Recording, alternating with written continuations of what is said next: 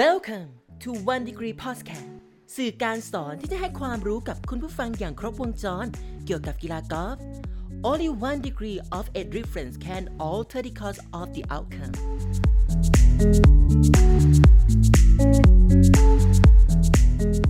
สวัสดีครับยินดีต้อนรับทุกท่านเข้าสู่รายการ Ask ปอป้อมอีกครั้งนะครับอยู่กับผมนะครับโปรคิววิทย์มนต์ศิลปินนะครับแล้วก็อยู่กับโปรป้อมเพชรสารพุทธิสวัสดีครับป้อมครับสวัสดีครับโปรคิวครับป้อมครับเดี๋ยววันนี้เรามาคุยกันหัวข้อในวันนี้นะครับน่าสนใจทีเดียว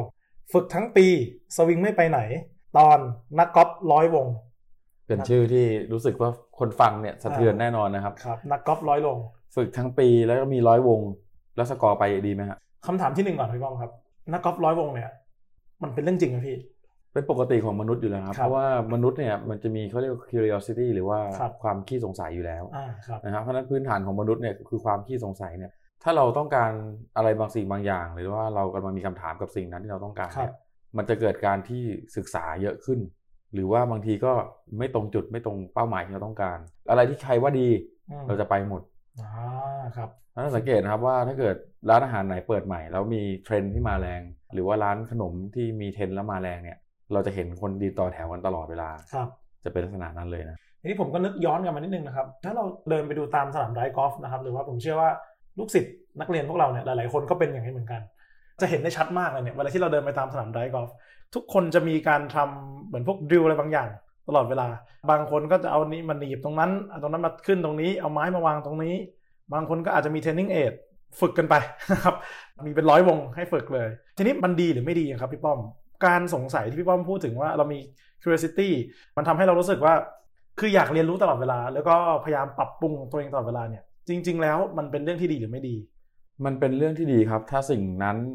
ตอบสนองต่อเป้าหมายของเราสิ่งนั้นมันตอบสนองต่อ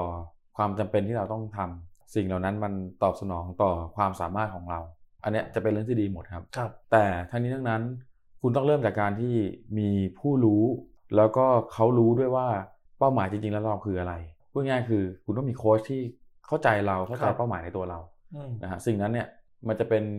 เทคนิคที่มันออกมาแล้วมันเหมาะกับตัวเขาเองจริงๆครับเรื่องนี้นะครับเป็นเรื่องที่ตลกอย่างหนึ่งแต่ว่าเป็นเรื่องจริงๆฮะที่ถามไปตั้งแต่แรกเพราะว่าผมเชื่อว่าพี่ป้อมก็ไปเป็นแล้วก็ผู้ฟังหลายๆท่านก็เป็นนะครับหรือว่าคือย้อนกลับไปนิดนึงฮะตอนนั้นนานมาสักระยะหนึ่งแล้วนะครับแข่งขันอยู่ในทัวร์นาเมนต์นะครับสมัยนั้นผมยังเล่นแข่งขันในทัวร์นาเมนต์นะครับผมได้ออกกับรุ่นพี่คนหนึ่งวันแข่งเลยนะฮะรุ่นพี่คนนั้นเนี่ยตีดีมาระดับหนึ่งนะฮะวันนั้นเนี่ยตั้งแต่ออกไปเนี่ยสตาร์ทตีไปอีเวนต์+1 +2 -1อีเวนต์ไปเบอร์ดี้พาโบกี้อะไรอย่างเงี้ยครับสิ่งที่น่าสนใจคือตรงนี้ครับพี่ป้อมวันนั้นเนี่ยตอนสตาร์ทออกไปเนี่ยประมาณสัก 3-4 หลุมแรกเนี่ยเราก็คุยกันปกติรู้จักกันประมาณนึงก็คุยกัน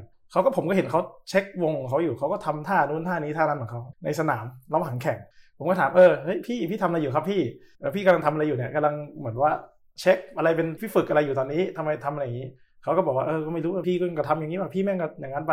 ถัดมานะฮะเล่นต่อไปสัก 3-4 หลุมท่าใหม่มาเรียบร้อยแล้วครับพี่ป้อม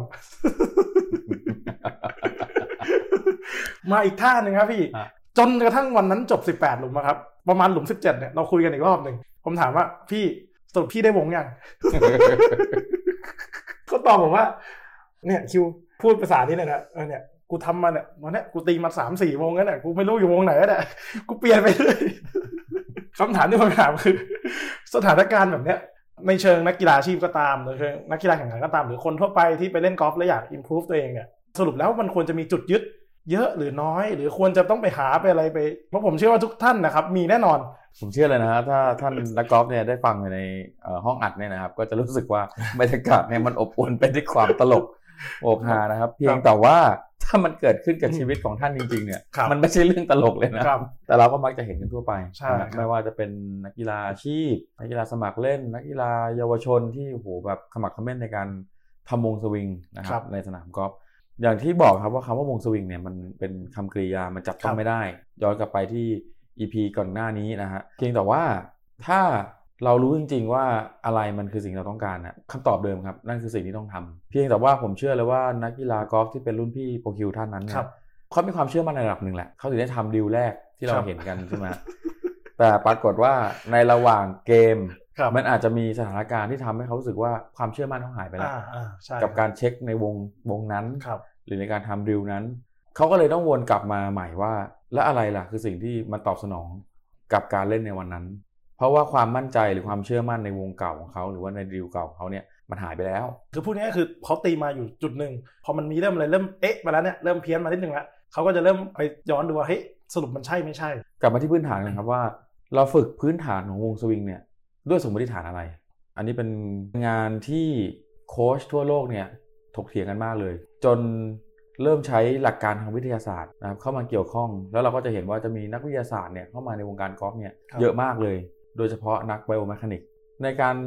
รคิดแบบลอจิกแบบนักวิทยาศาสตร์นี่ก็คือต้องมีการตั้งสมมติฐานก่อนมีการทดลองแล้วสุดท้ายก็มีการสรุปหรือวัดผลนั่นเองนะฮะคำถามก็คือว่าสมมติฐานของการทำวงสวิงเนี่ยหรือการทำดิวเนี่ยของแต่ละคนคืออะไรในมุมของผมซึ่งเป็นโค้ชเนี่ยสมมติฐานต้องตั้งมาอยู่ที่เรื่องของสกอร์ก่อนระดับแรกพอเรารู้เรื่องของสกอร์เป็นอันดับแรกสถิติก็จะเข้ามาเกี่ยวข้องอีกว่าในสนามนี้ที่ผ่านมาคุณตีเป็นยังไงสนามนี้ต้องการตัวเลขอะไรตัวเลขในการได้เท่าไหร่ความกว้างของกินเป็นยังไงอันนี้ก็คือเป็นการหาข้อมูลก่อนเกณฑ์ Data เข้ามาก่อนจากนั้นเนี่ยสมมติฐานเนี่ยมันต้องไม่ใช่มาจากสมมติฐานที่คุณตีแล้วมันดีแต่ต้องมาจากสมมติฐานว่าคุณจะเล่นสนามนั้นได้ดีได้ยังไงต่างกันอย่างเช่นถ้าเกิดว่าเราไปเล่นที่สนามภูเขาอย่างโรยัลฮิลล์อย่างบูรพาเนี่ยพื้นเนี่ยมันไม่ได้เรียบอยู่แล้วและระดับสูงต่ำมันมีเพราะฉะนั้นวงสวิงที่เราซ้อมในสนามไดฟ์เนี่ยถ้าจะปิดประตูใช้ไปได้เลยการที่เราไปเช็ควงแต่การที่เราไปเรียนกับสวิงโค้ชมาแล้วเราเช็ควงเราซ้อมเราตีลูกกับผม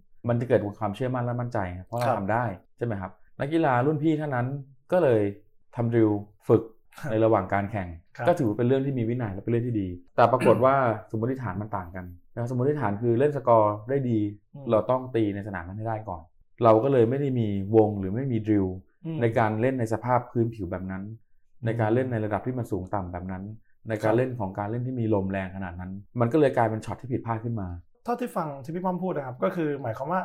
เรื่องนี้ไม่ใช่ว่าอยู่ๆใครจะจับดริลไหนไปทำอะไรยังไงก็ได้แต่ว่าโจทย์ที่มันตั้งเนี่ยต้องตั้งมาจากสนามที่แข่งขันลักษณะอาจจะเป็นเรื่องของลมเรื่องของอะไรเมื่อกี้นะครับเป็นอย่างนั้นก่อนนั่นก็แปลว่าในแต่ละสนามรีควายการเล่นที่ต่างกันก็อาจจะต้องทำเหมือนเป็นสวิงทอสอะไรที่ต่างกันนี่นะครับพี่ป้อมถูกต้องครับมันจะมีสมมติฐานที่เพิ่มขึ้นเพราะว่าตัวแปรไม่ได้อยู่ที่ตัวเราเป็นฝ่ายเดียวตัวแปรมันทั้งหมดจะมีแค่3อย่างครับพี่ถ้าเราเข้าใจใน3ตัวแปรเนี้ยเราสามารถที่จะโค้ชใครก็ได้นักเรียนคนไหนก็สามารถที่จะเก่งได้ตัวแปรทั้ง3อันก็มีแค่1คือตัวเราตัวแปรที่2คือสนามที่เราจะไปเล่นตัวแปรสุดท้ายคือผู้เข้าแข่งขันของเราเป็นใครบ้างเพราะฉะนั้นมันจะเกิดการวัดผลแบบ2มุมก็คือ1วัดผลแบบอินเกณฑ์ก็คือเอาสนามเป็นตัวตั้งแล้วก็ดูว่าเกณฑ์ของสนามต้องการอะไรจากเราก็สร้าง performance เราไปเทียบเกณฑ์ให้ได้อย่างเช่นถ้าสมมติว่าสนามนั้นต้องการการไดฟ์ระยะที่280เพื่อข้ามอุปสรรคทั้งหมดที่เขาเซตเอาไว้ด้วยสภาพลมที่แรงและความสูงระดับน้ำทะเลเนี่ยค่อนข้างสูง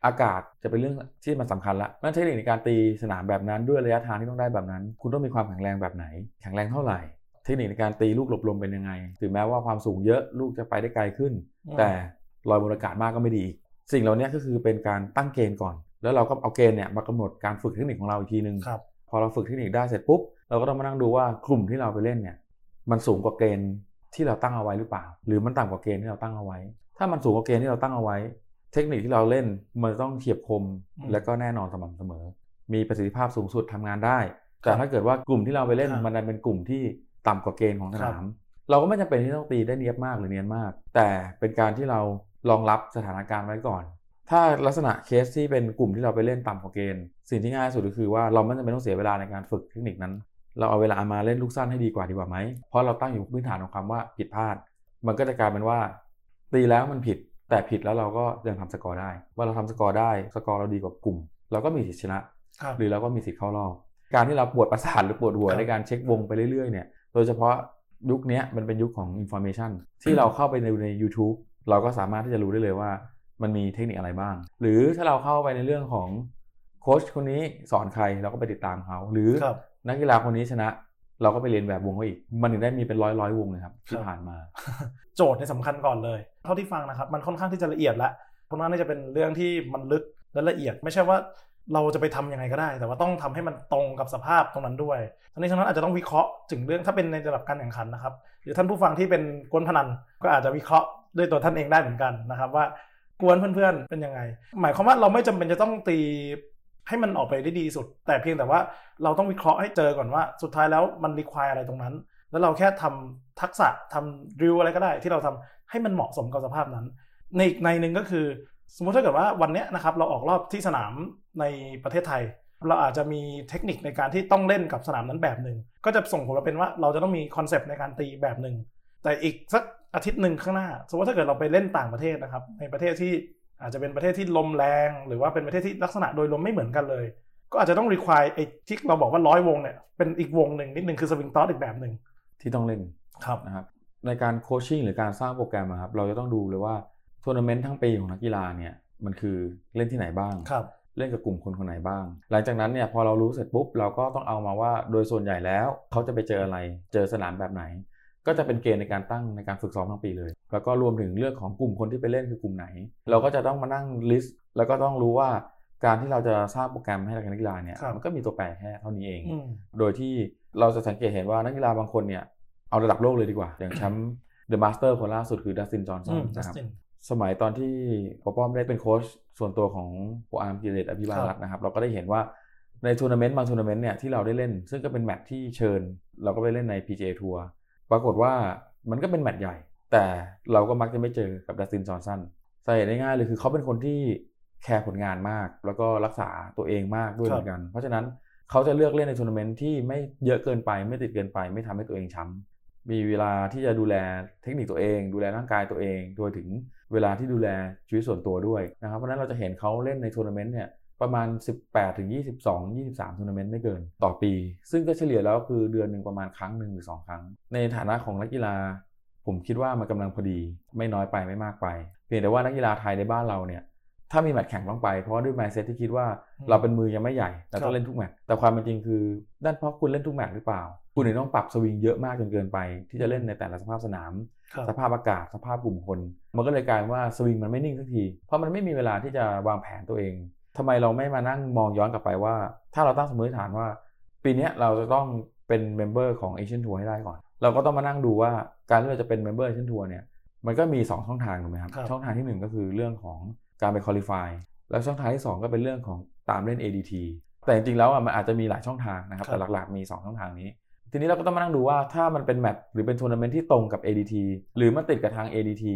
เราก็ไม่ควรที่จะต้องเล่นเยอะจนเราเข้าทัวร์นาเมนต์หลัก Asian Development Tour เนี่ยหรือ ADT เนี่ยมันทำให้เราไม่สามารถเพอร์ฟอร์มผลงานได้ก็คือไม่ควรจะโหลดมาก่อนเพราะว่าเราต้องการจะเน้นไปที่การเราจะได้คลาสของ Asian Tour วิธีการเข้า Asian Tour มี 2 ทางใช่ไหมครับที่ผมบอกคือเป็น Qualify โดยตรงที่เขาจัดเปิดกับอีกอันนึงคืออาจจะเล่นแมตช์ที่มันเป็น ADT Tour ซึ่งบางทีเขาโคกับทัวร์นาเมนต์ในไทยถ้าเกิดเราต้องการไปทัวร์นาเมนต์ไปได้คลาสของ Asian Tour ควรจะจัดให้ตรงเนี้ยเป็นแมตช์ที่เราจะเพอร์ฟอร์มได้ดีฉะนั้นการวางโปรแกรมแข่งขันการวางโปรแกรมฝึกก็ไม่ควรจะไปอะไรที่มันโหลดหรือขัดขวางตรงนั้นนะครับใช่ไหมครับถูกต้องครับจะดูง่ายๆคืออย่าง Asian Development Tour เนี่ยเขาจะให้อยู่5ที่หรือ5ซีทในการที่เข้าไปเล่นใน Asian Tour เราก็ต้องมานั่งดูเลยว่าท็อป 5 ของปีที่แล้วเนี่ยคือใครแล้วเราก็จะเห็นเลยว่าใน5คนเนี้ยเกณฑ์การตีของเขาเป็นยังไงสกอร์เอเวอเรจของท็อป 5 นี่คือเท่าไหร่แล้วสนามที่เราจะไปเล่นเนี่ยด้วยตัวเราเนี่ยตีได้ประมาณเท่าไหร่เราจะต้องพัฒนายังไงเพื่อให้เราไปบีทท็อป 5 ขอ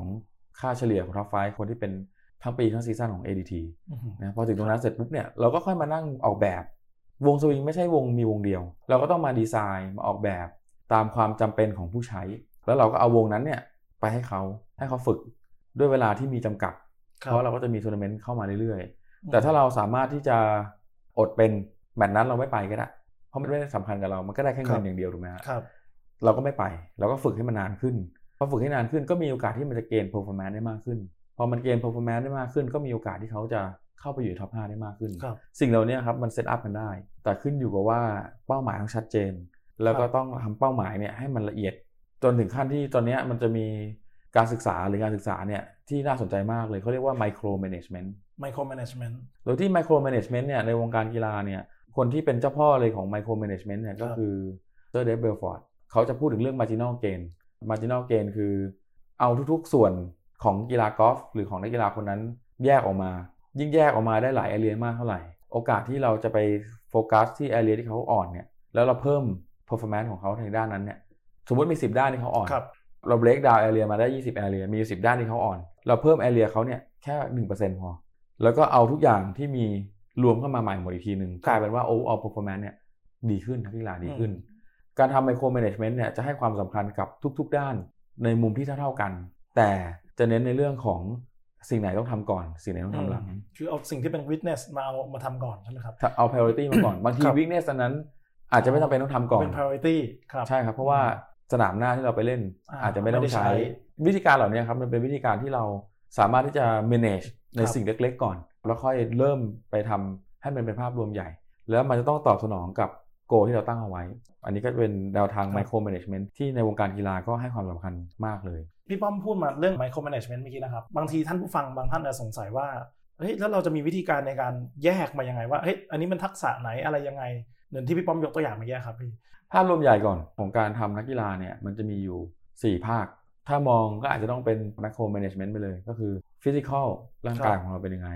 mental คือสภาวะจิตใจของเราเป็นยังไงเทคนิคของเราในการเล่นเป็นยังไงแทคติกของเราเป็นยังไงอีกก็คือพวกการวางแผนการสร้าง performance ในการเล่นก็จะรวมในแทคติกด้วยถ้าเกิดเราแยก4อย่างนี้เสร็จปุ๊บแล้วเราก็ต้องมานั่งดูเลยว่าในการที่เราออกไปเล่นในสนามเนี่ย1เราประเมินตัวเองได้ไหมในแต่ละช็อต physical นี้เป็นยังไงเราอาจจะแบบว่านอนตกหมอนมาหรือว่าทำร่างกายมาอาจจะคอนโทรลหน้าไม้ไม่ได้แต่ทุกครั้งที่ตีมันดันออกขวาถ้าเป็นโปรคิวจะเล็งเผื่อซ้ายนิดนึงหรือจะพยายามตีเพื่อให้มันตรงเข้าเป้าให้เหมือนเดิมถูกไหมฮะอันนี้ก็จะเป็นเรื่องของการเลือกแล้ว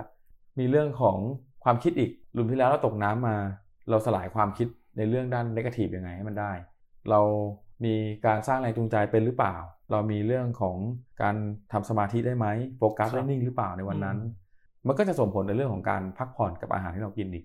เราสามารถที่จะคุมอารมณ์ได้ไหมคุมความคิดได้หรือเปล่าแล้วเราก็แตกแยกย่อยมาอีกจนมันเบรกดาวน์ต่อไม่ได้แล้วเพราะมันหมดแล้วนั่นถึงจะกลายเป็นไมโครแมเนจเมนต์ใช่คืออาจจะไล่ลงมาเป็นเส้นลงมาเลยใช่ไหมครับว่าทักษะใหญ่คืออะไรพี่ป้อมยกตัวอย่างมาว่ามี4อย่าง4 area ด้วยกันนะครับร่างกายความคิดเป็นในเชิงแมคานิกของเราแล้วก็เป็นในเชิง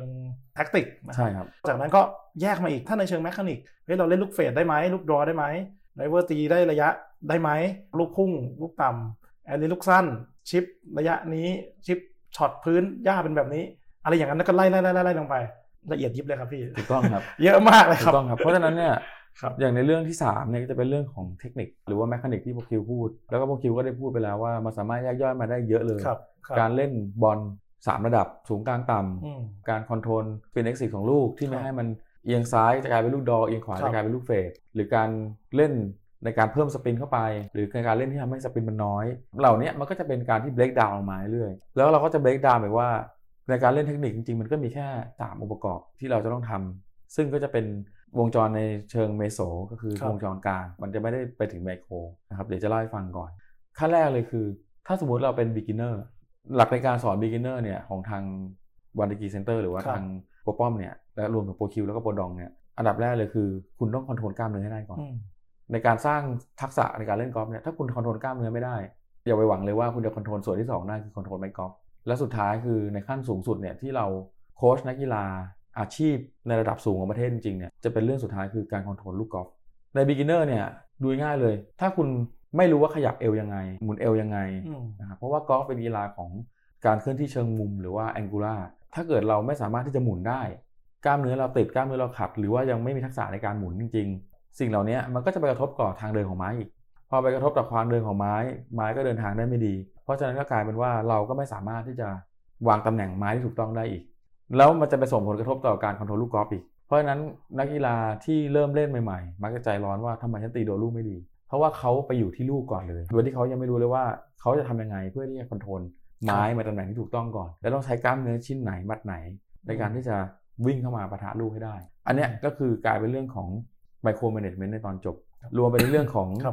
งถ้าเรารู้แล้วว่าการคอนโทรลกล้ามเนื้อเราทำงานได้ไม่ดีเราก็ต้องไปหาใครครับฟิสิคอลเทรนเนอร์ถูกไหมครับพอเราไปหาฟิสิคอลเทรนเนอร์ซึ่งตอนนี้โบพีทสิบประภัสรัตนวิมลเนี่ยคอยช่วยทีมงานอยู่เมื่อเรารู้แล้วว่าตำแหน่งไม้มันผิดเราลองอินพุตข้อมูลให้นักเรียนก่อนสิพอเราอินพุตข้อมูลให้นักเรียนเสร็จปุ๊บเขารู้แล้วว่ามันคืออะไรเขารู้แล้วความจำเป็นคืออะไรแต่ปรากฏว่าเขาดันขยับไม่ได้ก็เป็นหน้าที่ที่เราต้องให้ฟิสิคอลเทรนเนอร์เนี่ยมาช่วยจูนและใช่ครับทำให้เขามีมูฟเมนต์ที่เราต้องการได้ด้วยความเร็วที่เหมาะสมและด้วยการที่มีความทนทานไม่บาดเจ็บสิ่งเหล่านี้ก็จะเริ่มย่อยมาอีกพอย่อยมาเรื่อยเสร็จปุ๊บก็จะเป็นการทำงานร่วมกันเลยระหว่างนักจิตวิทยาคุณก็ดูไปว่าคนนี้ต้องเบรกดาวน์ยังไงเพื่อให้สุดท้ายแล้วมันเป็นไมโครแฮบิตการสร้างแฮบิตใหม่ขึ้นมา แล้วก็ไล่ขึ้นไปเรื่อยๆจนถึงจุดที่เราต้องการคือเป้าหมายด้านของ mental ในเรื่องของ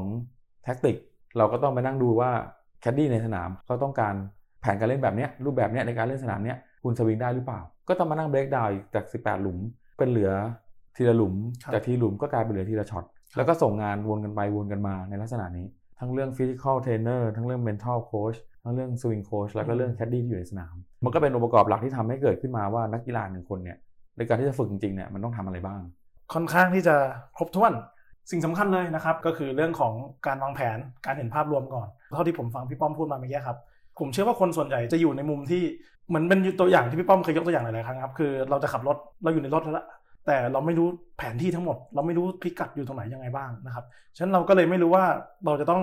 ขับรถไปในทิศทางไหนมันก็เปรียบเสมือนได้กับการที่หลายๆเรื่องทั้งหมดเนี่ยมันค่อนข้างที่จะเป็นท็อปดาวน์ลงมาเลยคือเราต้องเห็นภาพกว้างโดยรวมของมันทั้งหมดก่อนมีการประเมินเกมการเล่นมีการประเมินสนามในการแข่งขันถ้าเป็นระดับแข่งขันก็อาจจะเป็นคู่เข้าแข่งขันด้วยค่อยแยกย่อยมาว่าตัวเราเนี่ยมีทักษะตรงตอบโจทย์กับสนามกับสิ่งที่เราจะเล่นอยู่หรือเปล่าจากนั้นก็ค่อยมาวางแผนมาเป็นทักษะที่เราต้องพัฒนาขึ้นไปอีกแล้วก็ที่สำคัญคือถ้าเราอยู่ในมุมของความเป็นจริงว่า based on reality เนี่ยพาร์ทต่อไปเนี่ยก็จะมาพูดถึงเรื่องนี้กันถ้าเรา based on จากความเป็นจริงเราจะไม่หนีพ้นในสิ่งที่เราต้องทำแต่ถ้าเรา based on จากเรื่องของความเพ้อฝันหรือว่าความคิดไปเองโดยที่เรารู้เท่าไม่ถึงการเนี่ยเราจะตอบโจทย์ไม่ได้เลยแล้วเราก็จะพายเรือในอ่างเลยครับพี่ใช่ครับเราก็จะเป็นนักกอล์ฟที่หลุม1ถึงหลุม6ตีวงนึงหลุม7ถึงหลุม12อะไรก็แล้วแต่ครับอีกวงนึง13หรือ18ก็จะเป็นอีกวงนึงนะครับแต่ไม่ใช่ว่ามันเป็นไปไม่ได้นะครับในการคิดแบบนั้นมันเป็นไปได้เพียงแต่ว่าคุณต้องตอบสนองความเป็นจริงในการเล่นในวันนั้นให้ถูกจุดให้ได้ที่สุดก็คืออาจจะมีหลายท่าก็ได้แต่ว่าคุณต้องเลือกใช้ท่านั้นให้แมทช์กับการที่มันรีควายตรงนั้นไว้ไม่ผิดครับต้องเป็นลักษณะนั้นแต่ที่สำคัญคือเรามักจะเติบโตมากับหนังการ์ตูนในวัยเด็กที่เราดูกันมันจะมีคำพูดติดปากที่เคยพูดไปหลาย EP แล้วว่าเราจะชอบทำว่าท่าไม้ตายท่าไม้ตายเนี่ยเราจะเป็นท่าที่ทีเด็ดเลยพอทำมาปุ๊บชนะคู่ต่อสู้หมดมันจะเป็นท่าปิดฉากอย่างเท่ๆสวยๆนะสกิลอันติสกิลใช่ครับใช่ครับเราก็มักจะใช้ท่าไม้ตายเนี่ยทุกครั้งเพราะมันตอบสนองความสะใจของเราหรือความมันของเราใช่ไหมครับในความเป็นจริงเราก็มาฝึกท่าไม้ตายอย่างเดียวทั้งวันทั้งคืนเลยถูกไหมแต่ปรากฏว่าไอ้ท่าไม้ตายตัวนั้นอ่ะมันไม่ตอบสนองกับไอ้ศัตรูตัวนั้นเนี่ยต่อให้เราใช้ไปกันแล้วแต่มันไม่ตายหรอกแต่เราตายเองท่าไม้ตายเนี่ยมันต้องมีแต่มันต้องใช้ถูกสถานการณ์ด้วยโอเคครับพี่วันนี้ก็ค่อนข้างครบถ้วนนะครับพี่ป้อมแล้วก็เดี๋ยวเรามาติดตามกันในเอพิโซดถัดไปทิ้งท้ายไว้นิดนึงนะครับสำหรับใครที่ฟังมาถึงตรงนี้นะครับพอจะทราบแล้วล่ะครับว่าจริงๆการเรียนกอล์ฟการฝึกกอล์ฟภาพมันใหญ่กว่าที่เราคิดไว้มันไม่ใช่ว่าเราเดินไปถึงปุ๊บจับท่าตีไปถ้าเราจะหวังผลในระดับที่มันสูงขึ้นไปเนี่ยdirection ในการที่เราวางแผนไว้สำคัญมากถ้าเกิดว่ามีท่านผู้ฟังคนไหนนะครับอยากจะให้ทางทีมงานของวันดิกีนะครับรวมถึงโปรป้อมเพชรเนี่ยช่วยในเรื่องของการวางแผนตรงนี้นะครับก็เข้ามาคุยกันได้แล้วก็คงจะมีติดต่อได้ที่ไหนครับพี่ป้อม Line แอดใช่ไหมครับ Line แอดวันดิกีพัตติ้งครับ Line แอดวันดิกีพัตติ้งนะครับครับชื่อวันดิกีพัตติ้งแต่ไม่ได้สอนแต่พัตอย่างเดียวนะฮะเพราะว่าเราก็สอนทุกอย่างที่ทำให้คุณเป็นนักกอล์ฟที่พัฒนาขึ้นครับโอเคก็มีทาง Facebook Fanpage ด้วยใช่ครับเป็นวันดิกีเซ็นเตอร์ครับวันดิกีเซ็นเตอร์วันนี้ก็สมควรแก่เวลานะครับพี่ป้อม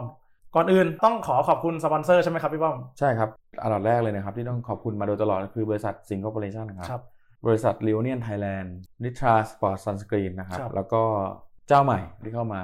ซัพพอร์ตก็คือ